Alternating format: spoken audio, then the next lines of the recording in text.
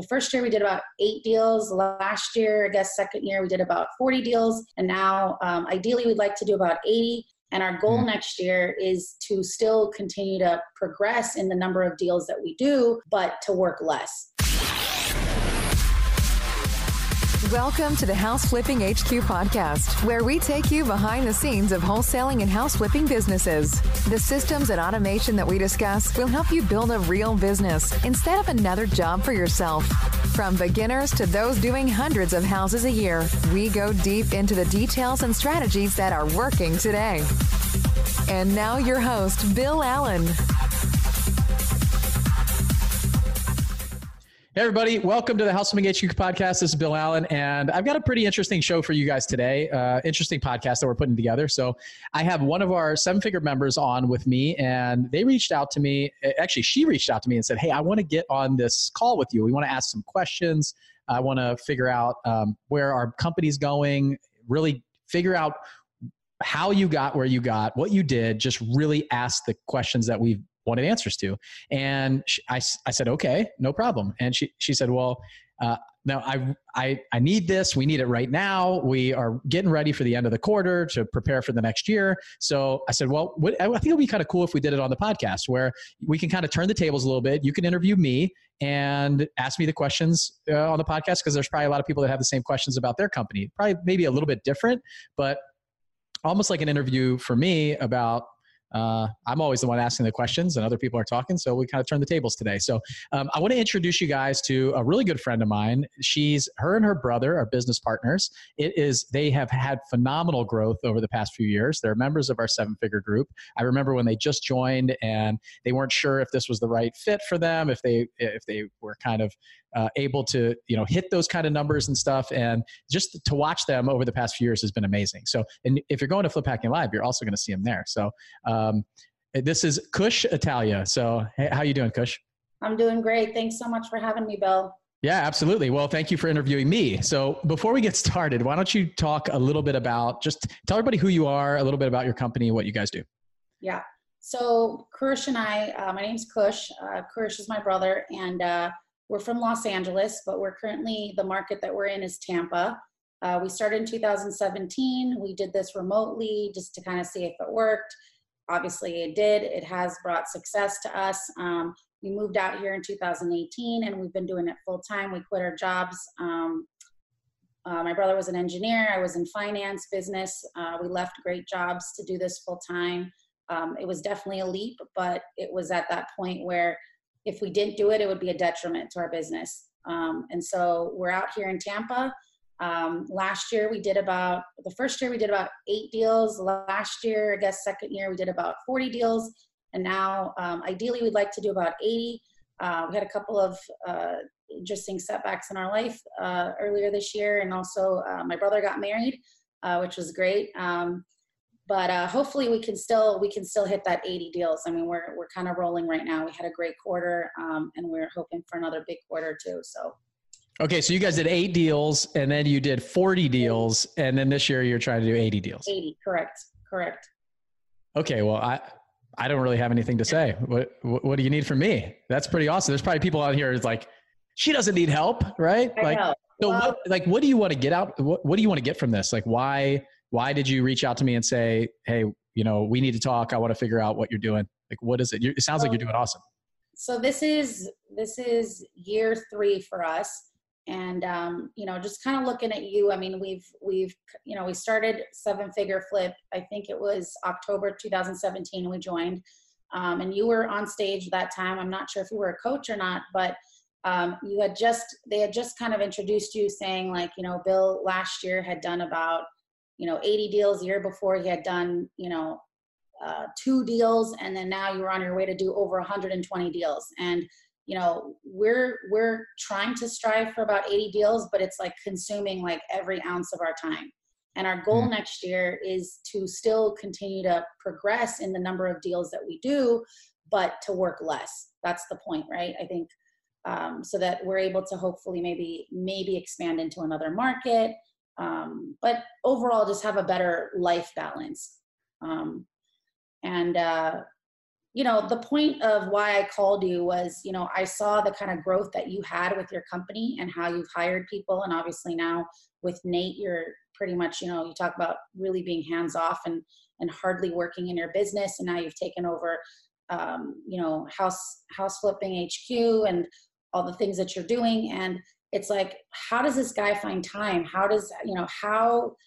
What have you done in the last 5 years? Because that's like the kind of growth you've had is insane, and I know that you're also very money numbers driven as well, which is what we are.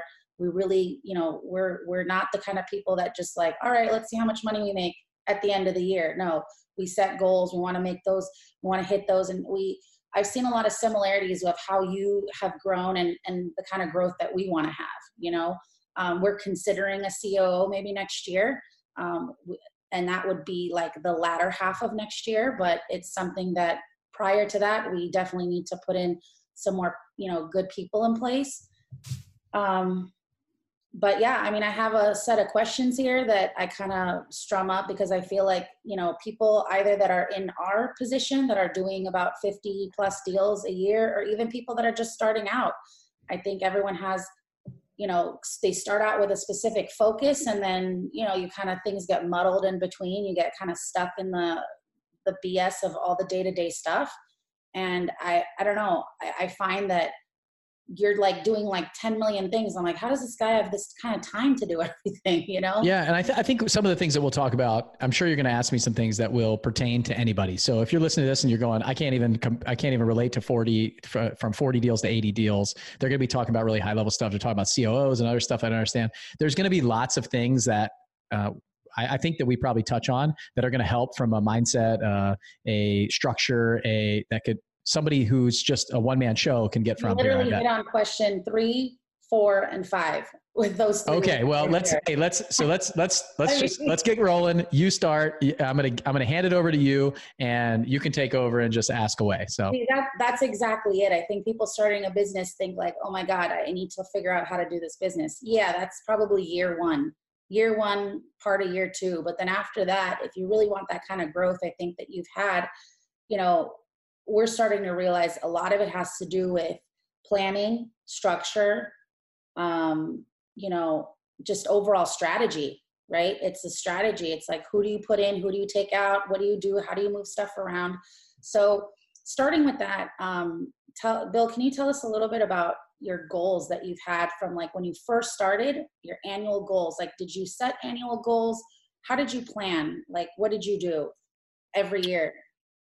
Yeah, I did. So my first goal in the beginning was, I remember when I joined Seven Figure Flipping, I said to Andy, I want to flip 12 houses this year and make $30,000 a house. So while I kept flying for the military, I was going to retire from the Navy after 20 years. And that's what I wanted to do. I wanted to flip 12 houses. And it quickly became me realizing that, and I told him I didn't want anybody working for me. I wanted to just do it myself. I don't want to be responsible for anybody. So in my mind, that's kind of how it was structured. And I've told the story a couple times, but I'll tell it again. He looked at me and said, well, it's just really not possible. You're telling me you don't want to work that much in your company, but you also don't want to hire anybody. So who's going to do the work? What does it look like? It just doesn't work. This is what my business looks like. If it's something that sounds attractive to you, just think about that. You can't have one without the other. So think about which one you want to have. You're either going to be working really hard or you're going to get some support. And so it took me about a week, and I said, you know what? Okay, I'm ready to go all in here. I'm ready to hire some people. I'm ready to kind of build a company, a business. And that is really what I want. How long did it take from that conversation to when you decided to take action? Oh, like minutes. So that's one of the things that I do is it's very quick to act, right? So, but during that time that I was taking action, I didn't put up a job ad for somebody right away. I mean, that wasn't minutes away, but me actually looking to see, what does it mean to have somebody that works for you? Like I called my dad, actually. I leaned on my dad. He owned an engineering company that he built from our basement. And I asked him a bunch of questions about, what is it like to have somebody that works for you? How is that? Is it something that I like? Do you like doing that? Because I've never had that before. It was scary to me, frankly. So it took a little bit of time for me to do a little bit of research. And while I was doing research, it was like, who would I have? What would I pay them? Those kind of things. And just kind of get that picture in my mind and then finally take that leap. But I mean, that was That was like day one, year one, right? So what I quickly realized was I couldn't find that many properties. I was trying to go find them for myself. I was trying to find deals for me to flip. Just I wasn't getting. I got into this point I realized where I was complaining about people overpaying. They were outbidding me, and so I said, well, why don't I just become the source of the deal? And so and then I can lean on the people who are paying more than me. If I find something that I can flip, then I'll flip it. And I became this kind of marketing machine the first year. And we did almost 70 deals that first year. I think we did like 67 or 76, somewhere around there, around 70. And so what I realized quickly was I'm going to flip more than 12 houses. I'm going to do way more than what I thought I should be doing. So my goals quickly changed. And at that first year, I can very quickly answer this in year by year. The first year, it was about making money. It was about me making more money and trying to figure out what do I want to do with and really proving the concept, right? Say, I can do it. Like they can do it, I can do it. And actually realizing that I could. Once those first couple deals came in, I realized I can do this for sure. And it works. It's possible. So that first year was about making more money. Right. The second year I thought was about making more money, but it very quickly with the birth of our son, James, who needed open heart surgery, it was very quickly about more time with my family. Mm-hmm. And still that's kind of selfish thing for me. It was about me where I wanted more time. And so that second year was about building out the systems and the process and things like that. And then the third year, what I realized was it became more about my team. And it was more about the people that started working for me. So the thing that I was so afraid of that first year became the thing that drove me that third year. Like really, we had this Christmas party at the end of year 2. And I just said, you know what? Like I just look around the conference room every quarter. We were virtual, so we get together every quarter, look around the conference room and say, this is like at that time, I thought of it like a family. It's like a family of people that I really care about. And I want to make sure that they're meeting their goals and they're exceeding their goals, because it wasn't about money for me anymore. I was making really good money. And I had a little bit of time back because I was delegating a lot more that year 2. And so now it became more about what can I do for my staff? Because my staff was saying, I want more time. I want more money. I want to grow. I want to grow professionally and personally. So it became more about them. And that's what it is about now. I feel like it's about the impact that we make on others inside the business and outside the business. So that was kind of the stair step for me, about money, about time and myself and my family. And now about the impact that I can make on other people. And that's personal, professional development that we can create inside of our company and let them become the master of what they do and really build them up and be a guide and a mentor to them. So that's how it's changed for me over Now, I'm sure a lot of people want to know, because I want to know, and I want to jump right into that question, but I won't, which is why I wrote the sequence of questions. I want to ask you what tasks you gave up in your business. But before I do that, I want to ask you, how much time did you actually spend planning? Planning your day, planning your week, planning your month, your quarter. How much time did you actually do planning? So in the beginning, I didn't do very much. I was doing a lot like what you're saying. I was just like closest alligator to the boat. Day to day. Yeah. Just survive. In the thick of it, just trying to survive. And what I realized was I wasn't doing the highest level tasks I should be doing. Right. So, but the problem is, there a lot of those things are required things. Like they have to get done. And when you're the only person in the game, you're the one who has to do it. So what you've got to do is very quickly realize, do I want to hire somebody and elevate myself? So delegate and elevate, they say in this EOS. So we operate off EOS, delegate and elevate, and really delegate these tasks and elevate myself. Or do I just want to stay in the same loop that I'm in? Like that's the decision you have to make, because it costs money up front, and there's a risk, and it's scary, and there's all these things to hire that person before they're needed. Like the problem is when you hire somebody after they're needed, your cup is completely full, you're redlined, you're maxed out. And then you have to bring somebody on and train them. That workload even goes way up. And so you have to take a couple steps back to take that step forward. So for me, in the beginning, there wasn't a lot of planning. I was just taking care of stuff. But then when I started hiring people, I realized I have to actually think about what this job description is. What are their tasks? How are they going to be measured? And what are they going to take from me? And I have to be very specific about what I'm doing and what they're going to be doing so that they know what their job role is. And then I know not to do the things that they're supposed to do and give them the scope and the ability to execute on those tasks. And really think about what my job role is. Like what seat on the bus do I sit in? and don't try to micromanage and sit in everybody else's seat. Like, give them the scope and the ability to do what they do. And you hired them for a reason, and they're really good at what they do. And so I would say now, like my job, depending on, there's like two different companies that I spend most of my time. Most of my time in one of them is the House Flipping HQ company, right?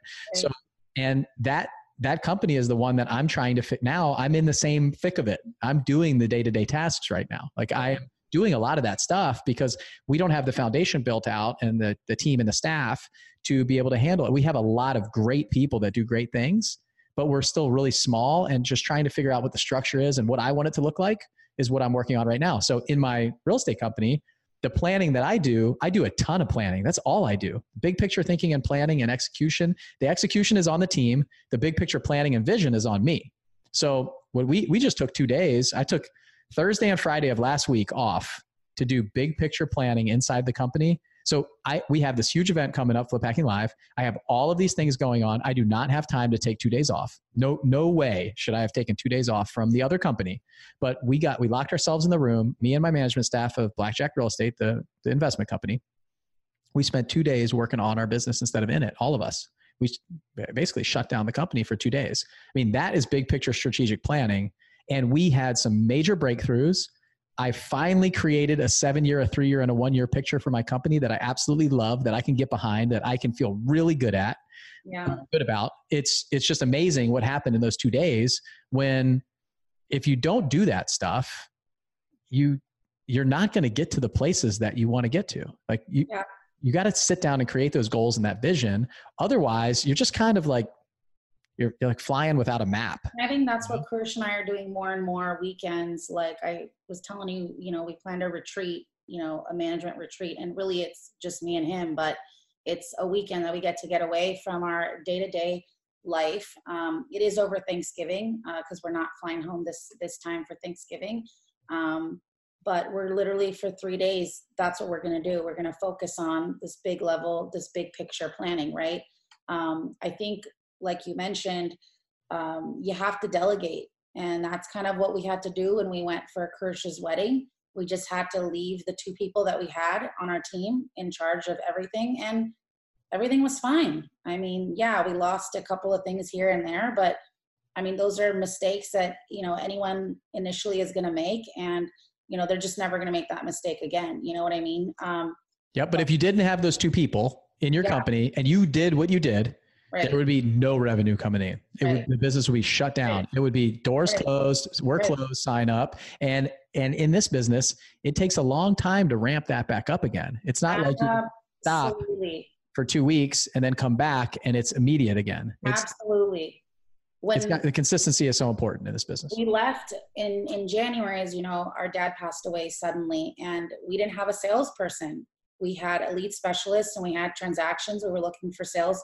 We were looking for a salesperson. We had been interviewing, we had been hiring and firing and just kind of going through people. And we had nobody. And we left for 2 weeks and literally business stopped.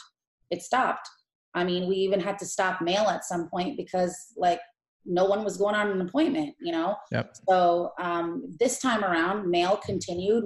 And that was our one main focus, was that we have to have a sales guy that is trained and can go on appointments. And that was our one goal before the wedding, and we were able to achieve that. I mean, we wanted to hire, additional help as well on the team, but, we found it's really hard to hire and train multiple people at the same time, maybe because we're still, we were still in the day-to-day, but now that we've got at least a sales guy going on appointments for us, I mean, it's that in itself has freed up so much time for us, right? To be able to plan. And so, I mean, I think you pretty much nailed, what I wanted to know. And I feel like, I think the planning, like a lot of people, going back to planning real quick, a lot of people get so wrapped up in I got to have all this stuff ready though in the beginning.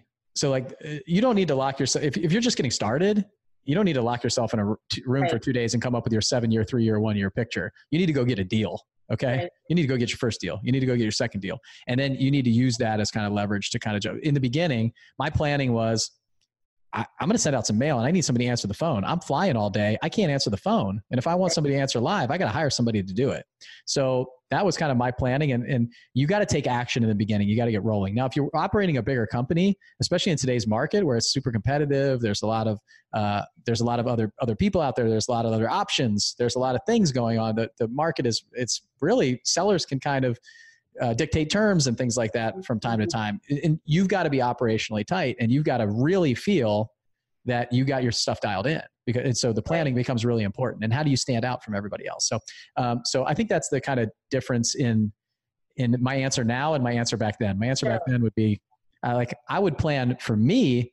I would only make sure that I'm trying to do money-making tasks instead of just shooting from the hip and checking email all day. And I find a lot of people, they really just try to do the stuff that they like doing, not the stuff they have to do. Sure. So as a business owner, you got to get in the mud and do the things. I think what you said too, which is the delegate, elevate, or stay in the same loop. And I think, we briefly spoke even for like 5 minutes earlier in the week. And I kind of asked you that question, and you said the same thing, which is, look, I mean, if it means I'm going to lose money, but I'm going to make 3 times as much by the end of the year because I've brought in the people I need to bring in, then it's worth it to me, And I think we think sometimes that we've got to be able to do both, like hire and keep our business going the exact same level. But sometimes it's really hard to do that, right? Like when we were trying to bring in a sales guy, we actually brought in 2 sales guys. Of course, one of them fell out, which is what we were expecting was going to happen. One of them stuck. And even though we lost a little bit of momentum, like trying to hire and train, like the fact that we were able to train him before we left allowed our business to continue to grow while we were not there. So just that alone, I mean, that kind of clicked in my head, and I was like, yeah, I mean, that's what we did with acquisitions, that's what we had to do. Yeah, it's taking that step back to take a couple steps forward. Yeah. I mean, I've had to do it multiple times. And in that story I told you was we had a couple months this year where we lost money because we had some people quit, we had some turnover and things like that. And we were getting our systems ramped up and our processes. And then now it's just month. It's just great deals every month and consistent revenue. And we just had to, fine tune things. Right. Perfect. I mean, kind of leads me to my next question in terms of, how did you initially, because I mean, obviously you were also flying, you had this business. How did you structure your day, your week? How would you structure it? And how deep were you into the day-to-day from, I guess, year 1 to year 2? Like, how did you pull yourself away from that? Like, what tasks did you start kind of backing out of it? How quickly did that happen? Yeah. So in the beginning, my day was structured where I would work early in the morning until I had to go to work. So I'd get up pretty early, like 5:30, and I'd jump in my office till like 7:30. My son would get up, my wife would get up, and I'd have breakfast with them. I'd go to work and fly all day. And then I'd come back and I would have dinner with my family, put Will to bed, give him a bath, put him to bed. And then I would go in the office for like another 2 hours. So it's like 2 and 2. And then I wasn't like locked in a basement somewhere, so I could check my email and answer text messages and stuff like that. But Dee Dee was my administrative assistant then, like the lead intake. She did a lot of the bookkeeping and things like that. So she knew that I wasn't available. And if she got a really hot appointment, she was just going to have to go on that appointment. So she was this kind of like catch all, I can do everything. So in the beginning, my days were like that. If the weather was really bad and I canceled my flights and I got all my work done, it wasn't a very rigid 12-hour day. I had some flexibility in there. But I mean, I had a full-time job. So, and then as I pulled myself out of that full-time job and went into the reserves in the Navy, it was a lot easier. That was kind of when I got the business ramped up. And then I was working a full day, 10, 12 hours, just like any other full-time business owner does. And let's see, the other part of your question was kind of like, what did I give up and how fast did I do it? You had Dee Dee, and Dee Dee was there for how long before you hired your next hire? And who was your next hire? Yeah. So I hired Dee Dee from the start. Like I built her into my budget, my runway, that 6-month runway that I talk about all the time in my company. Right. So I built her in there, her pay. And then she was with me probably for like, it was probably me and her for like 2 or 3 months, probably 3 months. because we still hadn't done a deal. It might've been almost 4 months. We still hadn't put a deal under contract, that we closed. And then my next person I hired right after that, it was a salesperson. What I realized was, it was an acquisitions rep. What I realized was I can't get to the deals in time at a reasonable, we're only going to see the really hot stuff that sounded really motivated on the phone, because I was working 10 or 12 hours a day. And so it was weekends, and it was occasionally I would schedule night flights, and I would go out in the morning to go on the appointments, or I would take a day off and try to run appointments on that day. So it didn't really fit the model of when the client is ready, right? When the seller is ready for the appointment, then we'll schedule it. It was more like when we're ready. So we were, you'd lose a lot of deals that way. You're probably not. Oh yeah. We were screening like crazy too. We were really screening them out on the phone to say, I'm only going on deals that I know I can close. And I didn't really love it either. Like, it wasn't the part of the job that I really loved. Like, I would go on a Saturday and spend 3 hours in somebody's house that would throw me out and scream at me when I gave them my offer. And I'm realizing that I got into this business to spend more time with my family, to have some freedom. And this is what I'm doing on a Saturday. It just seems to be counterproductive for where I'm trying to go. So the first year you said you had done 2 deals, right? So was that just you? Yeah, I flipped one. No, that was before Didi. That was before 7-figure flipping. That was me on my own, trying to figure it out, reading books from the library, going on free forums, listening to podcasts, just kind of figuring stuff out. I flipped one house a year for the 2 years before that. And then I bought like a rental each year. So I bought a rental and refinanced it out. So that was kind of what I knew in my structure. Real estate, yeah. Yeah, and they were all MLS deals. They were auctions. I didn't know anything about, direct to seller marketing or anything like that. Yeah. That's all the stuff that I got from Andy. And then did you Justin. join 7-figure at the end of that year? So yeah, at the end of that, so that year that I did one deal, that was October, November, December, something like that, where I was listening to the podcast and went, okay, I need help. Like, I was driving to the project, driving back from the project. I was doing it all. It was.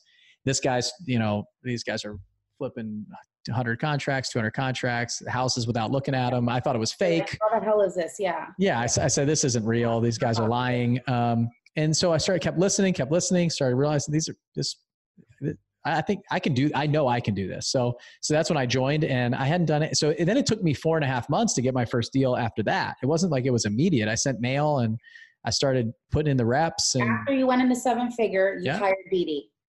Correct. I got on that call with Andy, and Andy said, you need to hire somebody. And I said, okay, you're right. Hired Didi. She was basically the one that caught everything. And then you had her for about 2 to 3 months. You realized you can't do sales. You don't like the way it's going. So you got to bring someone in to help basically catch more than what you're able to catch. Yep. And so I remember meeting my first sales rep. Her name was Eunice. I met her at a Denny's, and we had a conversation about what I was doing. I put an ad on Craigslist. And I got a couple resumes from people who had been in sales in the past, and had a conversation with her and told her what I was doing and where I wanted to go and kind of my vision for the company.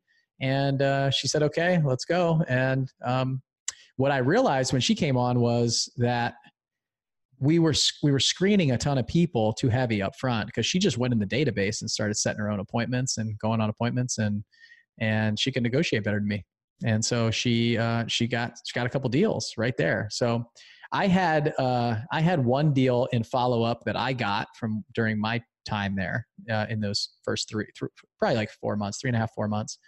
So what I did with her was I took a week off of work, and then we set appointments all week that week, and her and I went out on appointments and just kind of trained her in the field that week. And then I let her go on her own.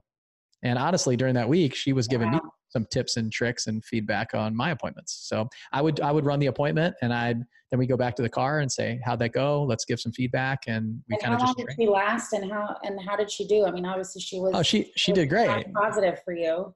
Oh yeah, she did great. She was fantastic. She stayed with us for like 2 years probably until we got to the point. She was with us when Nate came on. So it's probably 2 years she was with the company, and she just kind of had some family stuff, started growing out of the role. We were kind of growing in different directions, and she wanted to do some different stuff. So she kind of reduced her workload for a while, and then we just kind of went separate ways. So when you guys did those 67, 70 around those deals, that was her. That was her. That was her. Okay. Yep. Might have been like 2 of those for me. You stepped away from that. So what did you take over? And were you full-time by that time, or were you still working? So it's funny, I was full-time. I was flying full-time that whole year, the first 2 years. So what I find is you think once you give up one of these positions that your time you're going to get a lot of your time back. Right. But the problem is when you put really good people in the company. And so once you got somebody answering the phones and they're setting more appointments now, you're going to go on more appointments. And then, what I was still doing was I was still doing the transaction coordination. So dealing with the sellers and the buyers and the title company. And I was doing the disposition. So I was selling all the contracts to our buyers. And I was also raising all the money, and I was managing the flips that we were doing and all that stuff. So what I found was I said, okay, well, hey, Eunice came in, she's doing great. So she started getting a lot more contracts. So what did that do? It caused my transaction coordination administrative burden to go way up. Right. And my dispositions burden to go way up. So Andy told me one time, he's like, well, you got this cup of water, you can think of it. And so you bring in this other cup, right? So Dee Dee was the other cup, and you can empty your cup into her cup, right? And start filling her cup up. And so now she's got a half a cup full and you got a half a cup full, right? And then what happens is both of your cups start filling up. So then you got to bring in somebody else to empty your cup into. So I'd empty the acquisition cup into Eunice's cup, and now my cup is down at half. And then she starts doing a bunch of transactions, and my transactions, it starts filling up my cup, and the dispositions fills up my cup. So then I have to bring in the next person to kind of empty my cup into, and then it keeps filling up as time goes. So the next natural step for me was I love doing the business to business sales, talking to business owners, talking to flippers, talking to landlords, stuff like that, and really selling the contract. So I wasn't going to give that up. And so I hate the administrative side on the transactions and dealing with the title company. So that's why I hired somebody to do that. So that was the third person that came in to take over the transactions for me. Okay. And then eventually I hired. When did that happen? Year 2, year 1? When did that happen? So this was all the first year. So it was Dee Dee doing the phones. Then it was Eunice doing the acquisitions. And then we brought someone in to do transaction coordination. Okay. And that was probably like September of that first year, mid to 2/3 through the year. And then I brought in Ryan Smith, who a lot of you know Ryan. He was on the podcast recently. He came in to do dispositions towards the end of the year. It was like November of that first year to do dispositions. So that was the last thing that I gave up. And then I focused on kind of bigger relationships, being the integrator, running the company, running the management team. And what about marketing? Who was doing marketing? I still did marketing. Yeah. Kept marketing. I kept marketing for almost forever. I just let it go. When Nate came in, it took me a while for him to take over the marketing. And then we just hired a chief marketing officer recently, Got 6 months ago. Okay.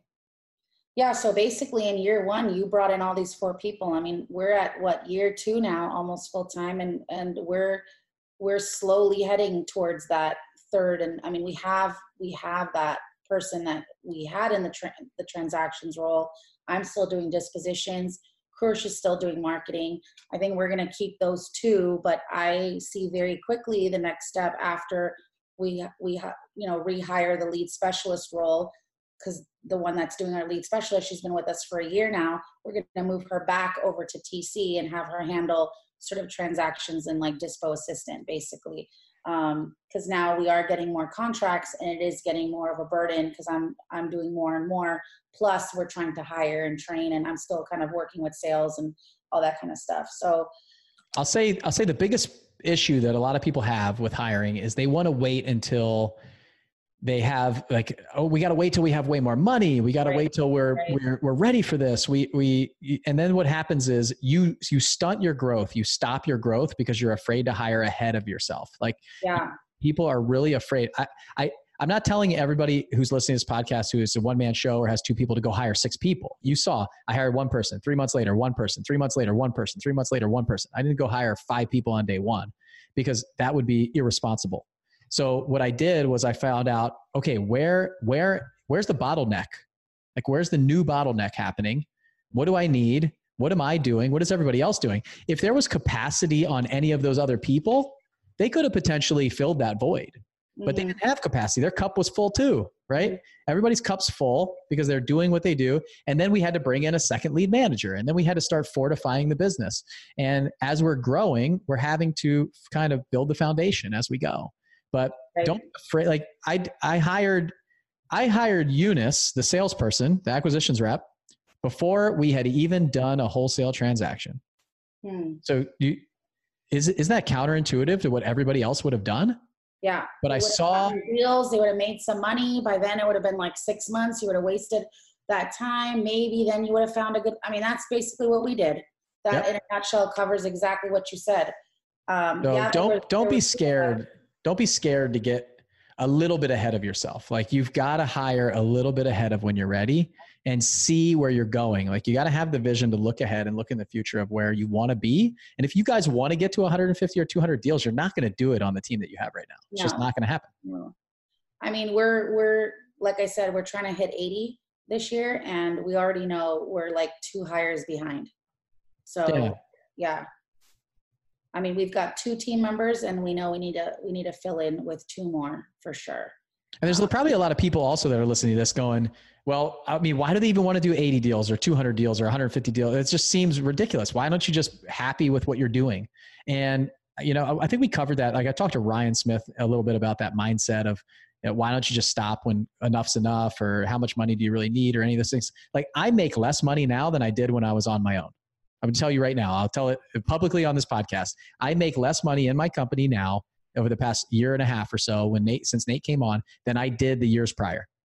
But I'll tell you what, I spend 2 hours a week in that company and I get a paycheck every Friday. Right. And I feel really good about it. And I'm developing other people. Other people are reaching their financial and personal goals. We are helping the community. We're doing something incredible. I just went to a charity event this week.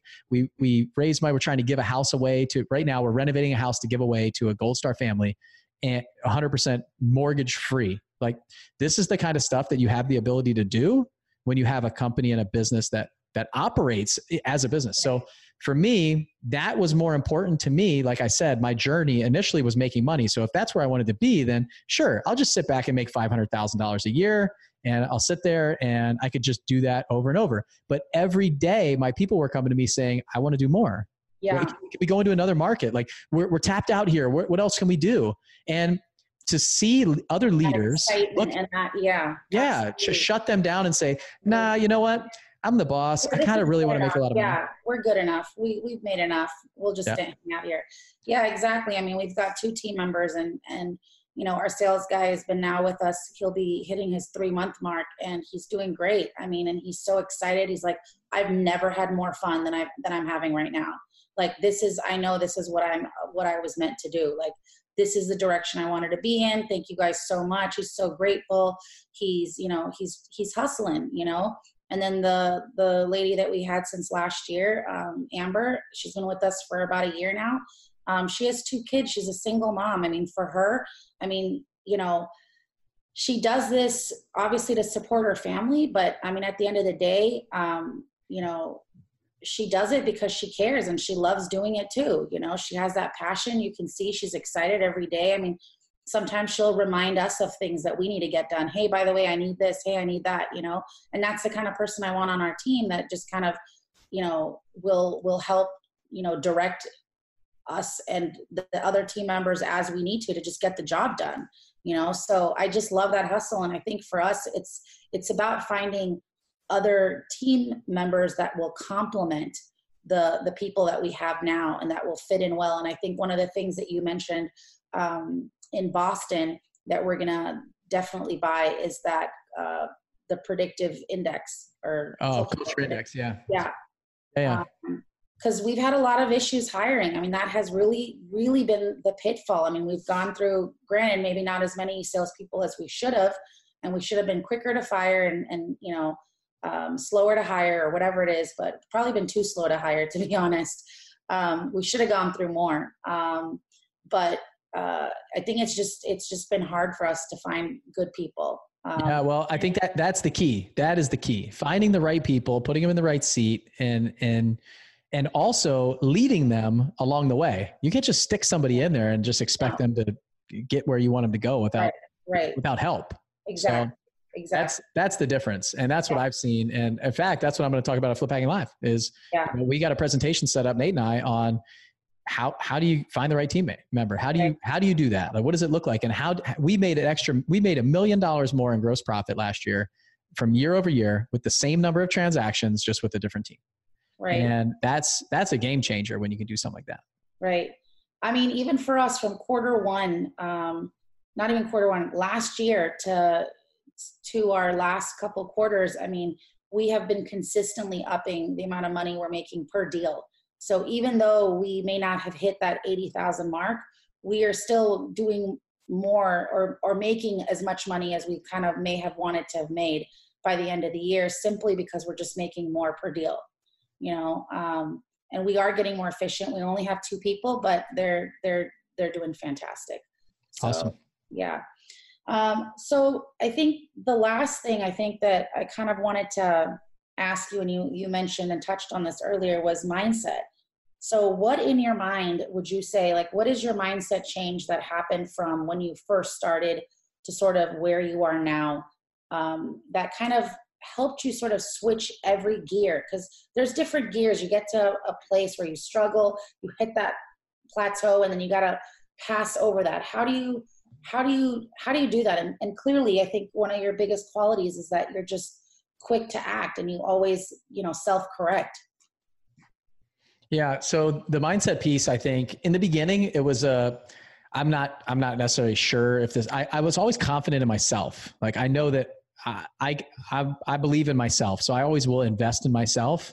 I will, if there's a challenge, I'm up for it. I always want it. I kind of want the ball all the time, right? If it's the fourth quarter or the end of the game, I want the ball. Give me the ball. So that side of things didn't need work. I never had to work on that. And I think a lot of people do have to work on that. They're not ready. They don't want to be the clutch player. They don't want to step up all the time. And so you got to work there on, making sure that you are taking action. Because I see a lot of people, they won't take action because they're afraid of the next step and where they need to go and the result it's going to take me out of my comfort zone. So this definitely took me out of my comfort zone in a different area though. Like, I don't like talking on the phone. I'm not the most social person, believe it or not. I really don't. I'm a kind of this closet introvert. If you've seen me at an event or see me on stage or something like that, you might not believe it. But at the end of the night, when I go up to my room, I'm really like, my batteries are on empty. Yeah. I'm drained. I can do it, but it drains me a lot. And I'm more of a numbers guy. I'm more of a spreadsheet guy. I like to sit at the computer and do that kind of stuff. So for me, this took me out of my comfort zone there. So my mindset was of this, I know that I can do it, but I'm just not sure if my market is the right place, or is this the right thing for me? Or, I saw everybody else doing it and said, the good thing is I knew that if that person can do it, I can do it. Like, I know that if they can do it, I'm just as smart. I'm just as educated. I have some of the skills, and these are all transferable skills, so I can do it. For me, I think the biggest thing was that proof. Like, I'm a very data-driven person. So after 4.5 months of not getting a deal and spending money, like, money was going out on a regular basis. Mm-hmm.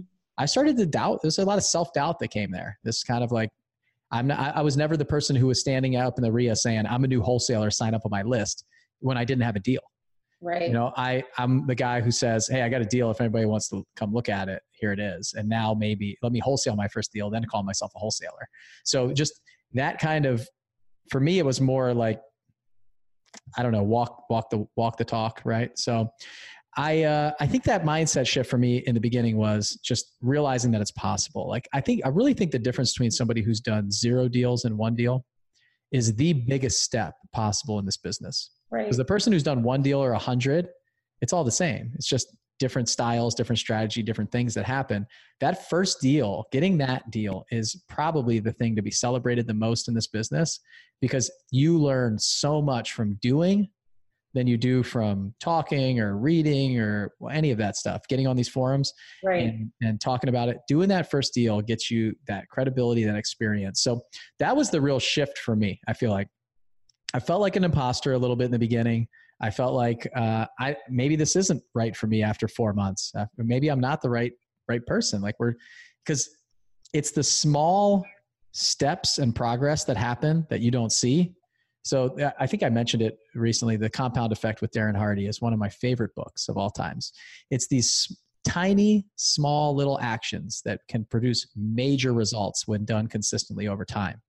And I absolutely love that concept, because that's what I was doing. You're just sitting there doing these small, insignificant tasks, like you said, like we're just consistently in the grind. We're just taking care of stuff. And it just doesn't seem like we're making progress until we get this $10,000 check. In this business, it's like this big result, right? You're spending money. Like I had these systems that were $30 a month and $60 a month and $80 a month, and Dee Dee's getting paid and the marketing's going out. And I'm sitting here as the business owner and the analytical person, like you said, counting the money, and nothing's coming back in. And then boom, $10,000 comes in. And then another 10,000 for the whole like 2 months. You're like, wow. Yep. And then 40,000 and then 50,000. And now I'm starting to say my mindset is changing to, okay, we just did one. We just did two. We just did three. Okay, it's possible. And then we're going up to 5 a month and then 7 a month. And now it's kind of fun. And it becomes this almost like this game for me. The way that I think of things is numbers and challenges and what's the next benchmark that I'm going to set. And we always are going to set a higher benchmark. We're never going to be satisfied with what we're doing.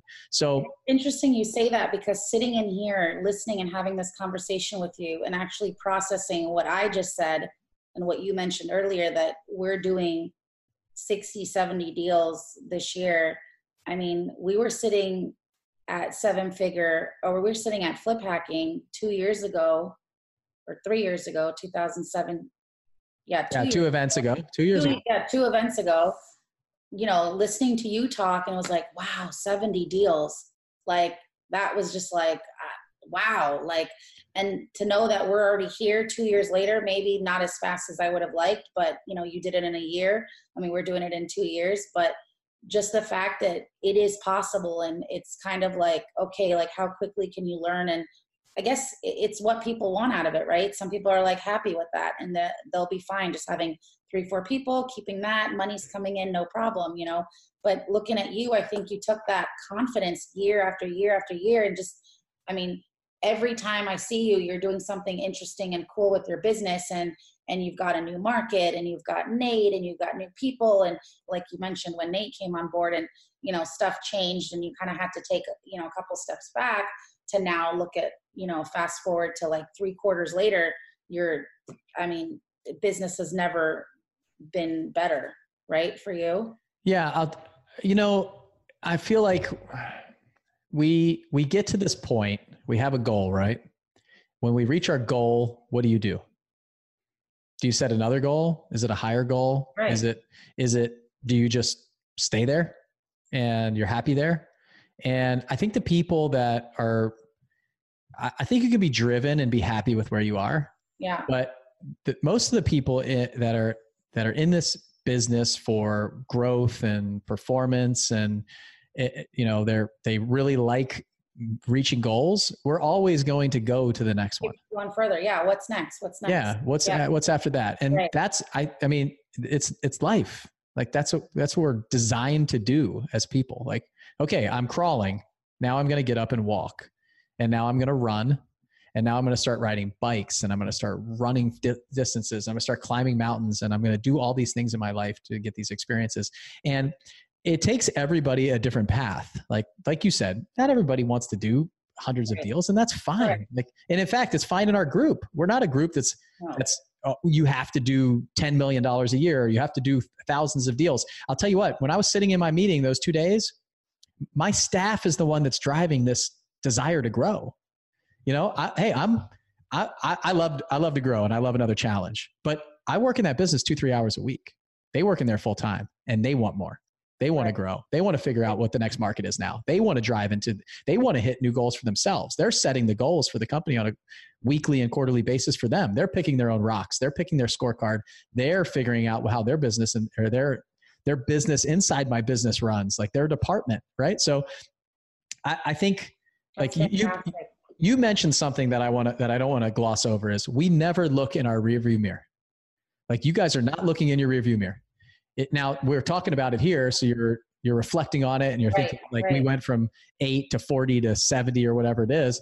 And when we look back in the rearview mirror of how far we've come and the things that we've made and the differences we've made, if you listen to the podcast like the first ever podcast that I did, you'll be shocked at the way that you're talking about mindset, like the way that I think and the way that I operate now compared to that.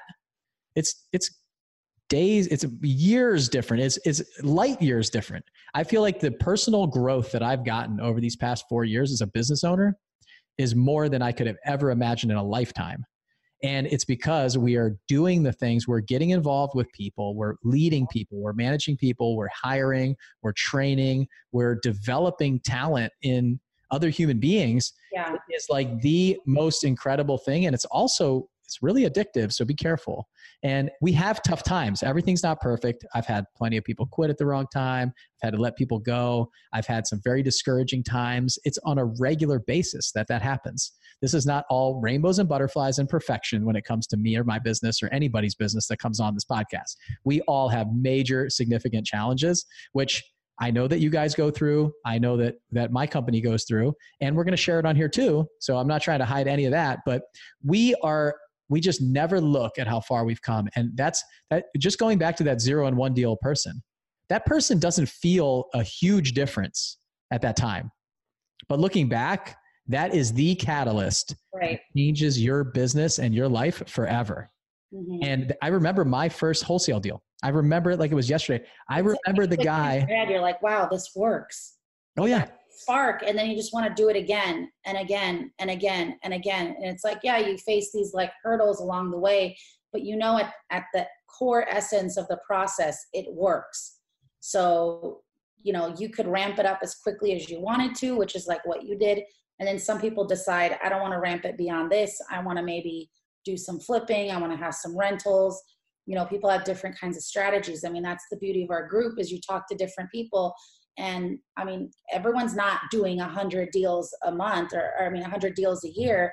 You know, some people are they have a very diverse portfolio of what they're doing. And I remember, I mean, that's something Kirsch and I have always talked about is what is our focus, you know, and we've talked to you about it. I mean, we've had some great deals where I think we called you one time and we're like, Bill, should we keep this and flip it? Or, you know, God, we're going to make this much money if we don't flip it, but then we're going to make this much if we do flip it.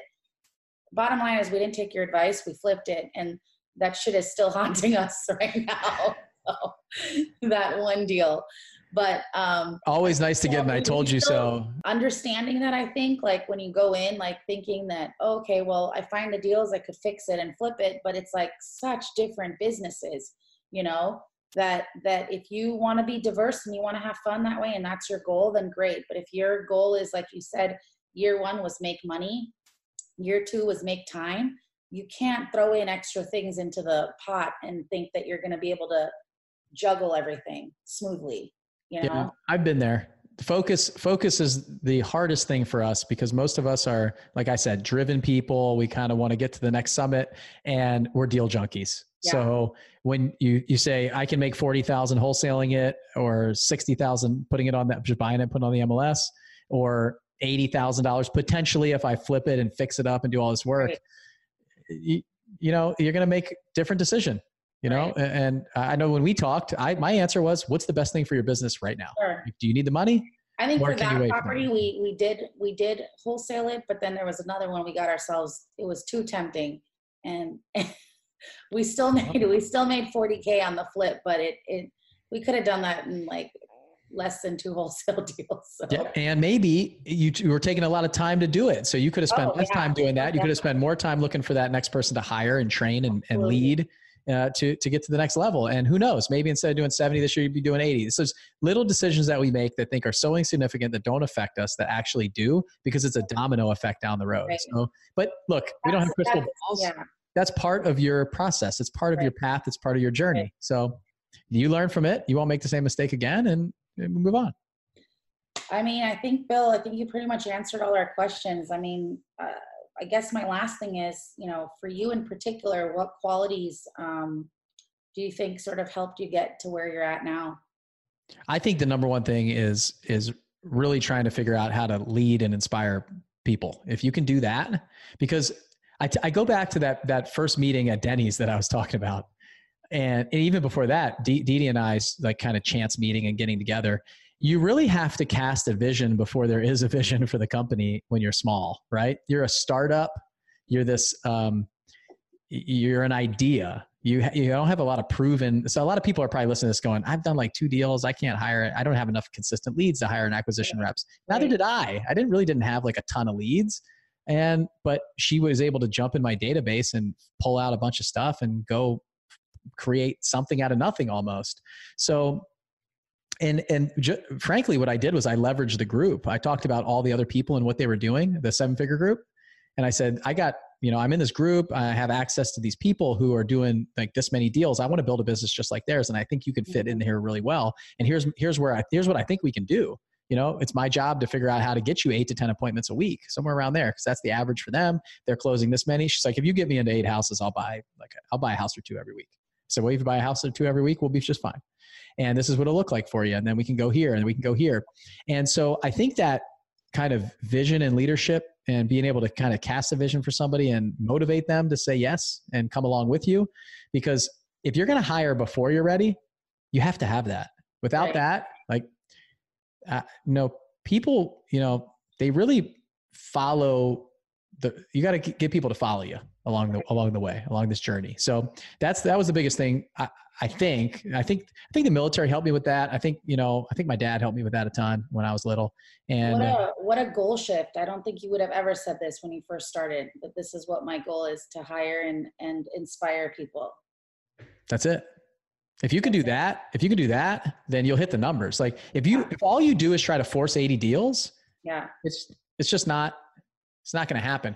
Our core vision and core focus and core mission and all those things, it's really about, training and developing people.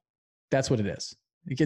When we do that, we'll hit the $10 million goal that we have. We'll hit the $100 million goal that we have. We'll hit the 50, we'll hit those numbers when we do, we're brilliant at the basics and we have the right people and we're operationally sound, and that's it. Like, I don't know. I think that's it. I think that's the quality. And then obviously the fast action. Like you really simplified it. I mean, I think that really in essence answers it. I mean, I think once you have that right foundation, which clearly, as you start growing and you start getting more deals, you're going to have to tweak some stuff and fix a few processes here and there. But in all, I think at this point, us doing 70 deals, we do have a process. We have a process.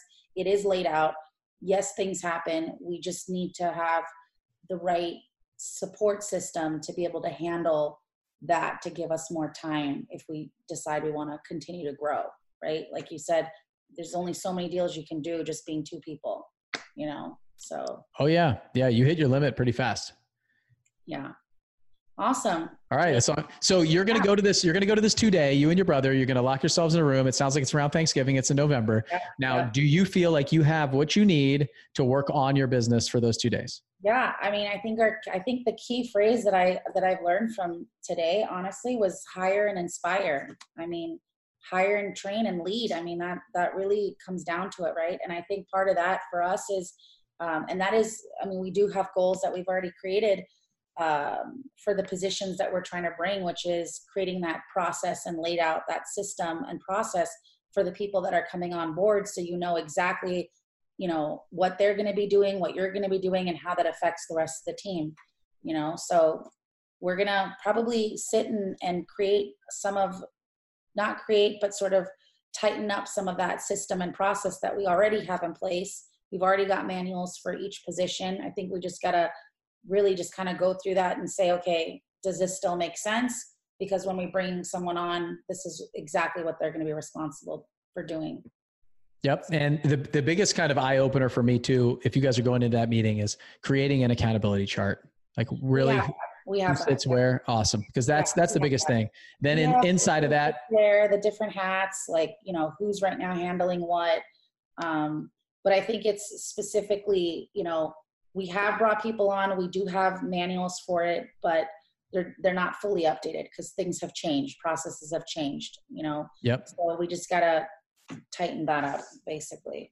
All right. So you know where you're going, you know how to get there. Now all you got to do is let the rubber hit the road, right? Take the actions, find the right people, hiring, training, and getting them set up and running, and not overextending yourself. Right. So, and watching the finances and the budget. So we're going to talk about that at Flip Hacking Live. I think that we can get this podcast out before Flip Packing Live. So it might be just like a couple days before. It might be right at it. I'm not sure. So if it's after it, I apologize. You guys missed the boat. But if it's before, you'll still have time to get tickets. And if it's after it, then you're just going to have to buy tickets for 2020, which is going to be awesome too. But we've got, speaking of leadership, we've got Jocko Willink coming in, doing a keynote for us on leadership. And selfishly, I want to develop my leadership skills further. I'm going to bring my management staff to Flip Packing Live. I want to develop their management skills and leadership skills. So selfishly, I hired him because I think he is the best at leadership out there right now. And a lot of what I've learned and what I've implemented have been from his book, Extreme Ownership. So I'll be talking about some hiring, training, and my people are going to come up. They're going to talk about some of the stuff that they do.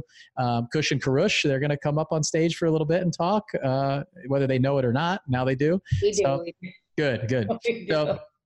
So I think it's going to be a phenomenal event. It's going to be really exciting in San Diego. It's coming up. I'm getting on a plane in 2 days. I cannot wait to be out there. And it's 95 degrees here in Nashville on October 3rd right now. So I thought that it was going to be cold here in Nashville. I was going to be going to San Diego to warm up. Now I'm excited to go to San Diego because I want to cool down in October, which is crazy. So we're like sweating, putting up Halloween decorations yesterday. So, all right, guys, if you haven't gotten your tickets yet, it's like last chance, flippackinglive.com. If there's any left, there will be an available spot for you to click and buy one. And hopefully we see you guys out there in San Diego. And if not, I really appreciate you guys following the podcast. I just encourage you guys to like it, share it, leave us a rating or review on iTunes or wherever you guys get the podcast. That means more to me than anything. Is just like really just listening to us, getting value from it, and then sharing. I've gotten so many incredible emails and text messages and Facebook messages from people who have been getting a lot from what we've been putting out there. So hopefully there was something here that resonated with you. I know that we talked really high level to some people who are doing bigger volume deals, but hopefully we were able to also kind of project that down to the people who are just getting going or starting. And that's what Flip Packing Live is. It's anybody from never done a deal, just interested in real estate, all the way to people who are making millions of dollars right now. So much value, so much content. I mean, that's, I think, what loved us in joining the group is that everyone was just so open to share. I mean, people are talking about actual deals and things that are going on in their business. I mean, it's fantastic. Yeah, I use the phrase like open the kimono in the military. We talk about a lot of times is, we don't hide anything. It's just whatever you guys need. You should be able to leave every single one of those presentations being able to implement exactly what they're doing in your business, in your city. And some of the people on stage that are sharing that are going to be in your market. Like they're opening to share that and they're in the same market as you. So it's just some incredible people that we have, really kind of down to earth, great people. So it's an awesome community. So Kush, I always have to think, your brother's name is Karush. Your name is Kush. I'm like, I got to think about it for a second. So Kush, thank you so much for coming on. Thanks for interviewing me. I actually had a lot of fun. I wasn't sure what you were going to ask me, so I got a little bit nervous. What is she going to ask me about? So I'm glad that we got to do this, and I'm glad that we shared it kind of outside of just me and you getting a phone call, because I think it was I had a lot of fun. And I learned a couple things about me. I took a lot of notes. Good. So I'll see you guys in, I don't know, just a couple days, like 3 or 4 days. We'll I can't wait to see you. And everybody, thank you for tuning in. Again, flippackinglive.com. Go grab your tickets. I'll see you guys later. Okay, we just got finished the podcast with Kush, and what I realized was we just got done this 2-day event, and her and I kind of hopped off and started talking a little bit, and we were like, she's asking a couple more questions that she didn't ask on the air. And what I wanted to share with her was the 2-day session that we had when we locked ourselves in the room and we worked on the business. And what I finally was able to come up with is my 3-year picture for the company. And when we're hiring people and we're casting the vision for them, what we do is at the end of the interview, we've discussed it with them. It seems like they might be the right fit. The goal of this, to use this 3-year picture, and everybody on the team who's interviewing somebody can use this to see if they're the right fit. And what we do is we talk about our core values. We say, we have some very specific core values that we live by here in the company. It's ownership, it's stewardship, it's hardworking, it's integrity, and it's personal and professional development. Can you see yourself fitting into with those core values? And then they'll either lean into those or lean out from those. And they'll say something like, oh, absolutely, I live my life by that. And we're already at the point where in the interview, we've heard that stuff and we felt that stuff, and we know it. And so we kind of look at their reaction. And then basically it goes like this. So, Kush, I don't ask somebody that we're interviewing to close their eyes, but I'm going to ask you to close your eyes and try to imagine this. And everybody that's listening, if you're driving, do not close your eyes. Okay. Keep driving, keep your eyes on the road. But if you're at a place, just close your eyes and try to picture yourself on this island. Okay. You're on an island. It's December 31st, 2022. And we just finished the year with a gross profit of $10 million at a 25% profit margin. We're doing $1 million per market. We have 35 people, and all of the people are the right people in the right seats. We're an EOS black belt at 90% strong in all key components.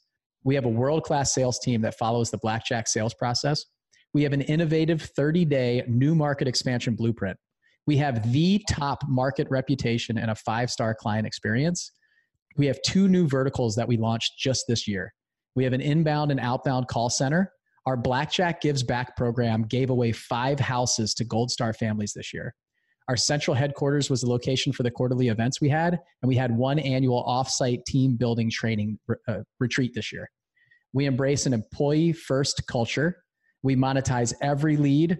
Our operations department is systemized and extremely scalable, and we have unlimited investment funds. Kush, can you see yourself in this position in this company? Absolutely. So that is what we want to project, a vision for people that come on board, because they're not just interviewing, like we're not just interviewing them, they're interviewing us, right? So this is a place that we want them to see 3 years from now, because they can fit into that vision. Yeah. Can you see it? Is it something that you can actually see? So I could never see this vision. Like we would make these 3-year pictures, these 10-year pictures, these things, and it didn't have any of that stuff. It was just like, it didn't tell a story. It wasn't a movie. Like this is a movie. This is a movie that I want to watch. This is a movie I want to be a part of. I want to star in this movie. And that is what I came out of these 2 days, just knocked on my tail. Like it was just incredible to have that. And that's just our 3 year. We have a 1 year, we have a 3 year, and we have a 7 year. So before this, I said, I can't even think past 2 years. Like as the owner, like I'm focused on what are we going to do next year? That my 1 year was always easy.